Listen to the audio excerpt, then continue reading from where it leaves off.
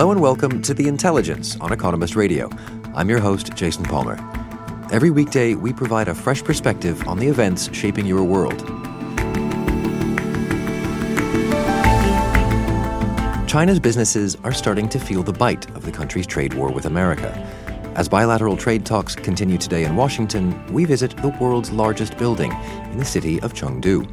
Inside, there's a giant wave pool, 2 malls, 30,000 workers, free cats, and a glimpse of the state of China's economy.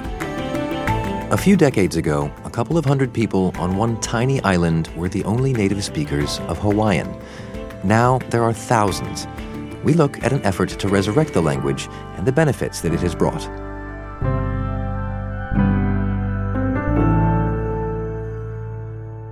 But first,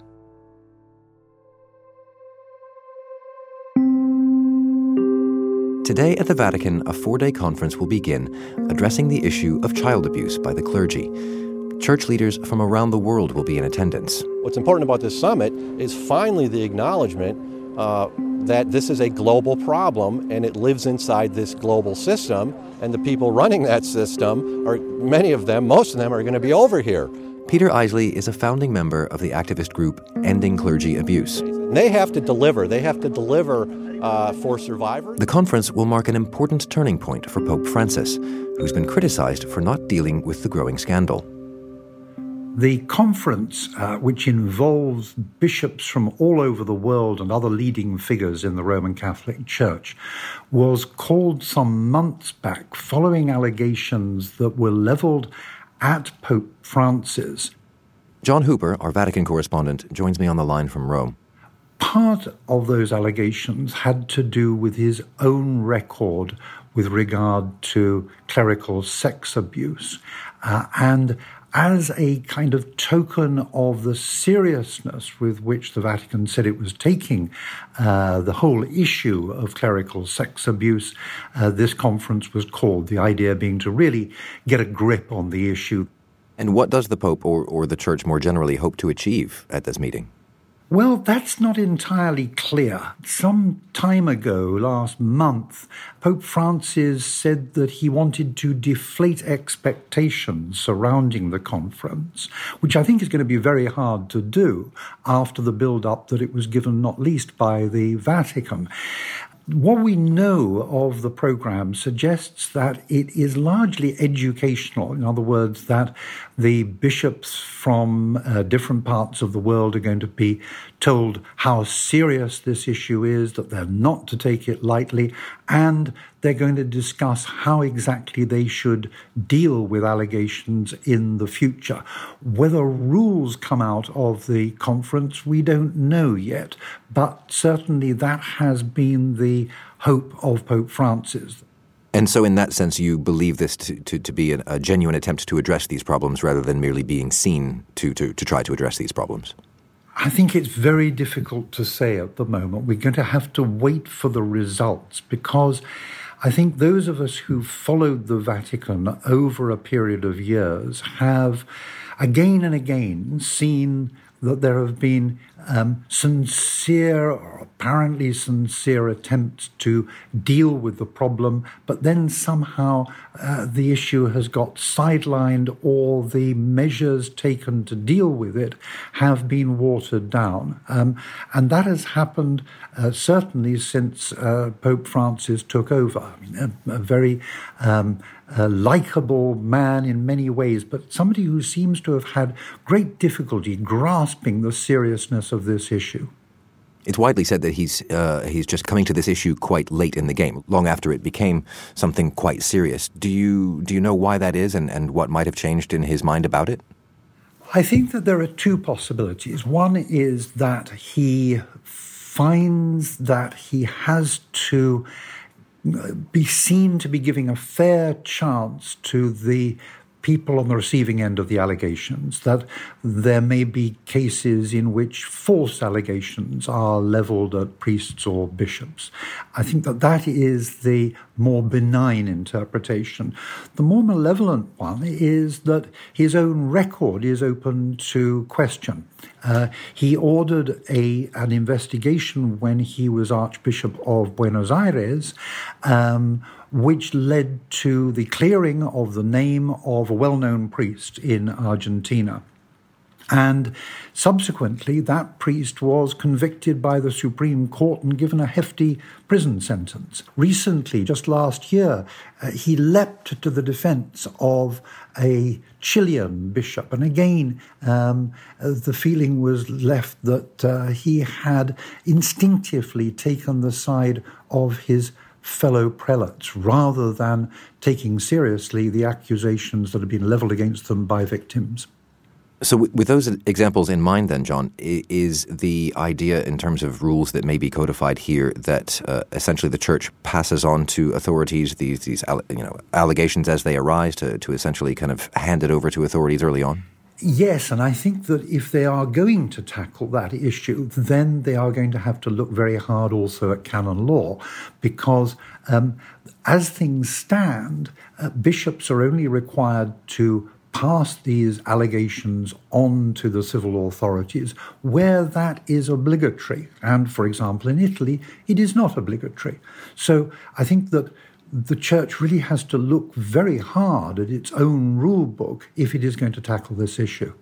Right, and some of those victims will be present at the meeting as well. Is there any sort of redress for them, or are they there just to kind of give their accounts of their experiences? The idea is that they are going to be able to give the bishops present a real idea of the pain and suffering that sex abuse can cause, because I think that there has been an attitude, not just in the Catholic Church, but in many churches, that interfering with choir boys is a minor issue and doesn't have any particularly serious consequences in the long term. I think that was traditionally the attitude. And what those who have pursued this issue within the Church have tried to bring home is this is something not to be taken lightly. This is something that causes long-lasting, if not permanent, damage to the victims, and people have really got to grasp that seriousness before the Church can move forward. John, what do you think is the best possible outcome from this meeting then? What the Church should decide to do or declare it's going to do in order to regain everyone's trust?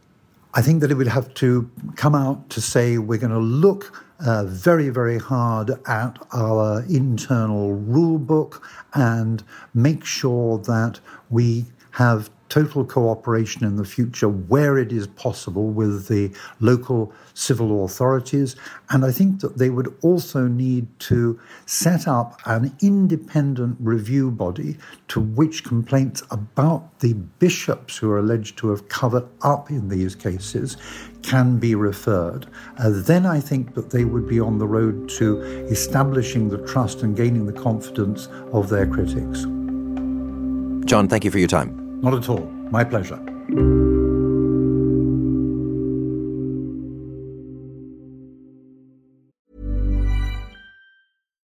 Hundreds of market-leading companies worldwide use GEP software to transform their procurement and supply chain operations. Why? GEP software, built on GEP Quantum, the AI-powered low-code platform for procurement, supply chain, and sustainability, helps businesses achieve impressive new levels of resilience, sustainability, and competitiveness. GEP software helps companies drive real digital transformation and achieve amazing results. GEP.com.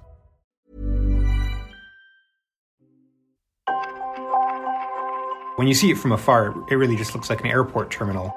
But as you get closer, you realize it's just absolutely massive in every dimension. Simon Rabinovich is our Asia economics editor. He's been visiting the Global Center, a shopping and office complex that is also the world's largest building. It's big enough to roughly fit 3 pentagons in it. And it's in the middle of southwestern China, about 1,000 kilometers inland in the city of Chengdu.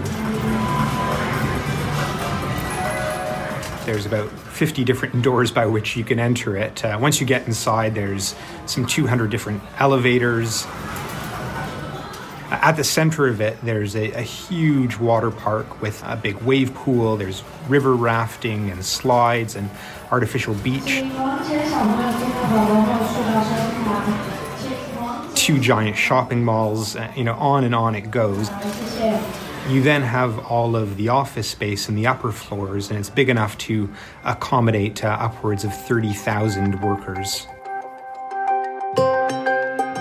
Over the past 30 years, China has gone from being a marginal economy to being a global powerhouse. Recently, though, its incredible growth has stalled.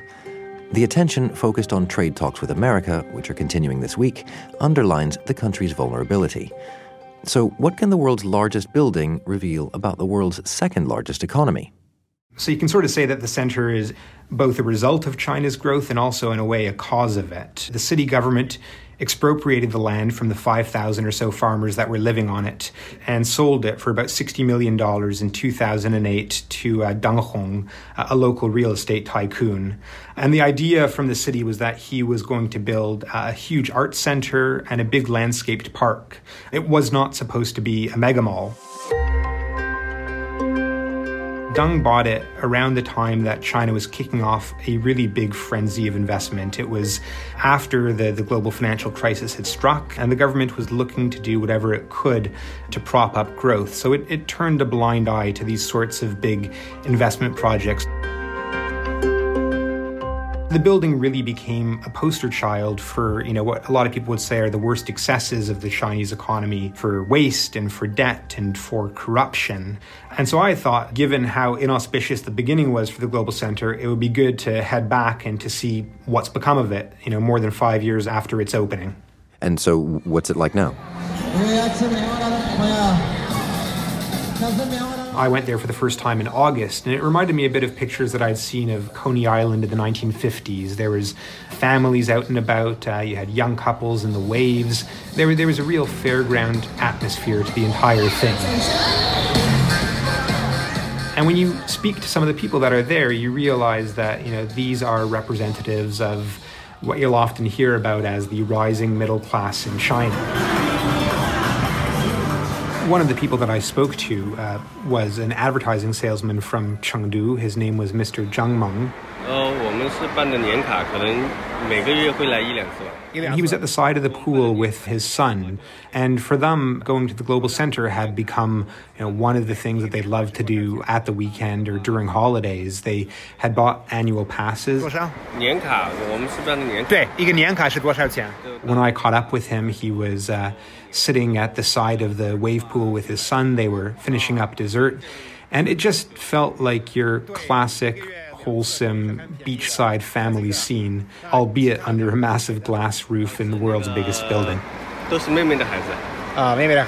One of the points about the Chinese economy that critics will say is that there doesn't seem to be enough consumption. But when you visit a place like the Global Center, you realize this is not a nation of repressed consumers. I think the concern is not so much whether China is spending enough, but whether this kind of rise of consumption is something that's actually sustainable. And at least judging from the Global Center, it does look like it's something that is sustainable. Well, that's the consumers consuming end of it, but you mentioned also that the Global Center has something like 30,000 people in its offices. What are those businesses? This is one of the things that drew me to the Global Center, was just that when you begin to look at the offices, you realize that you have an incredible cross-section of the Chinese business world. The first thing is just to note the ferment of the private sector. There are just tons and tons of startups in the economy generally and specifically in the Global Center. A lot of their business models are, more or less certain to fail. One of the companies that I met with was giving away cats to consumers as a loss leader, and the idea was then to sell them cat food and pet toys online. So did you get a cat? I did not get a cat, Jason. I'm not really a cat person, and I've got one 2-year-old at home with a second on the way, so that's more than enough on my hands these days. Okay, so beyond free cats, what else is there? One of the companies that I met with was a shipping and logistics company that's been around for a few years and has grown quite a successful business. The manager of it that I spoke with, Li Jing, was saying that It's a company that's being caught up in the trade war. So she's seen exports slowing. But that's just one of the many businesses at the global center. And one of the striking things for me going back there several times was the turnover rate. This segment of the private sector in China, you can say, is a sort of more cutthroat capitalism than what you have in the West, simply because the Chinese market is so immature. By the same token, though, you can also see another group of companies in the global center which reflect a very different side of the Chinese economy, where you see the presence of the state, the presence of the Communist Party really controlling, some of what they are able to do. So, depending on what office you'd go into in the global center, you'd come away with a very different impression of what the Chinese economy actually is. So you wanted to kind of go back and see how the Global Center had come along in a few years after its inauspicious start. What do you think you will find when you go back in 5 years again? I think the important thing about the Global Center is not the building in and of itself, but what it says about the Chinese economy. So there's, I guess, 3 things I'd be looking at. Number one, can consumption hold up? It looks like the middle class is only getting bigger and only spending more money. If that's the case, you will be able to see that at the Global Center. Number two, what happens to the building itself? Although you've got a lot of shoppers there, the fact is the building is huge. It's a really inefficient asset. So can China's economy get to be more efficient? And I guess the third question is the Global Center the end of this kind of mega project for China? China has been trying to tamp down corruption. They've been trying to rein in debt growth. If they're actually successful in doing that, you wouldn't have the preconditions for these kinds of massive buildings to get built in the first place. So I guess the key question really for 5 years' time is, will the Global Center still be the biggest building in China, in which case we could say China's done pretty well to control things, or will it have been eclipsed? Simon, thanks for your time. Thank you.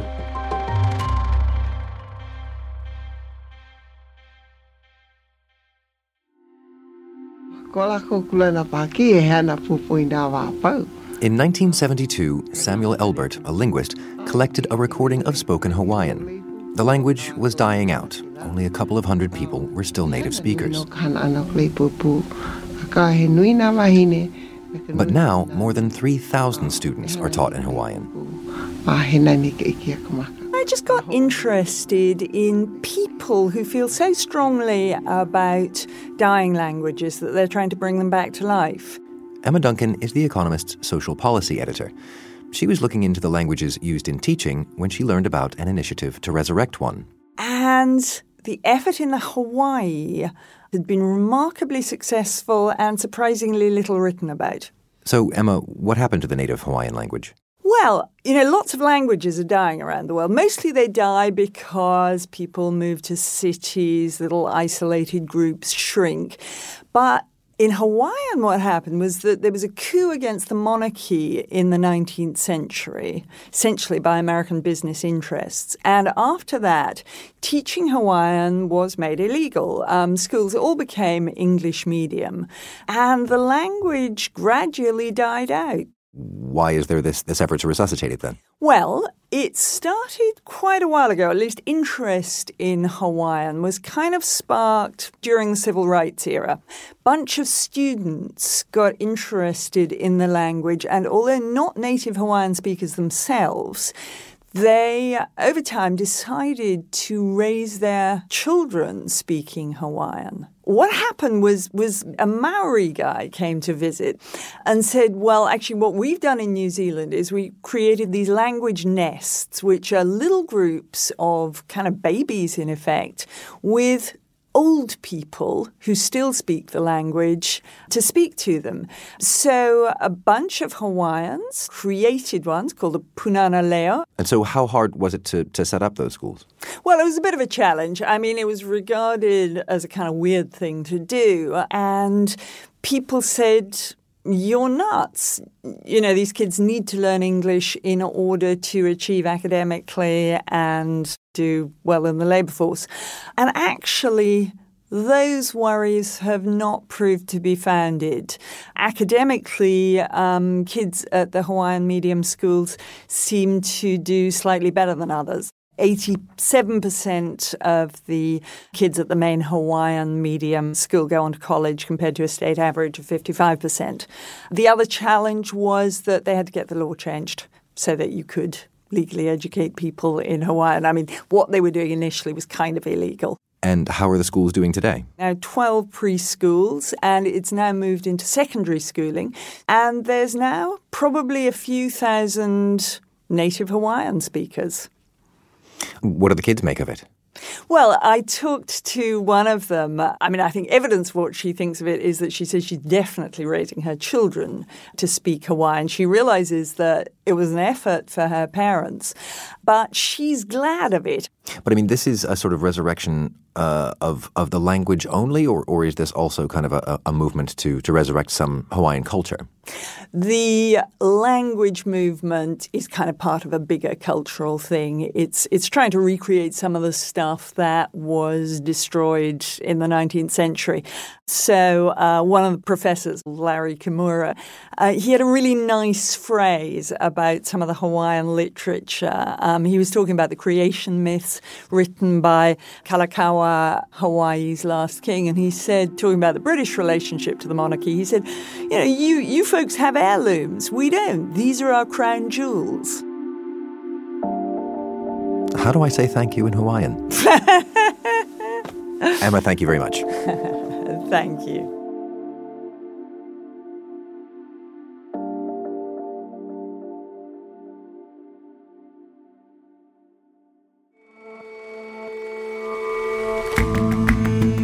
That's all for this episode of The Intelligence. You can subscribe to The Economist at economist.com/radio offer. 12 issues for $12 or £12. See you back here tomorrow.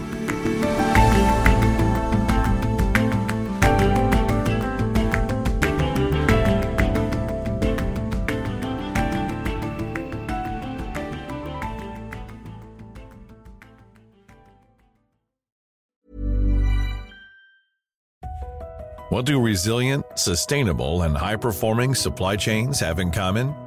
They are all powered by GEP software. Built on GEP Quantum, the AI-powered low-code software platform for procurement, supply chain, and sustainability, GEP software helps market-leading companies worldwide achieve breakthrough performance and results. GEP, helping the world's best companies do better. Visit GEP.com. Hey, it's Danny Pellegrino from Everything Iconic. Ready to upgrade your style game without blowing your budget? Check out Quince. They've got all the good stuff, shirts and polos, activewear, and fine leather goods, all at 50 to 80% less than other high-end brands. And the best part? They're all about safe, ethical, and responsible manufacturing. Get that luxury vibe without the luxury price tag. Hit up quince.com/upgrade for free shipping and 365-day returns on your next order. That's quince.com/upgrade.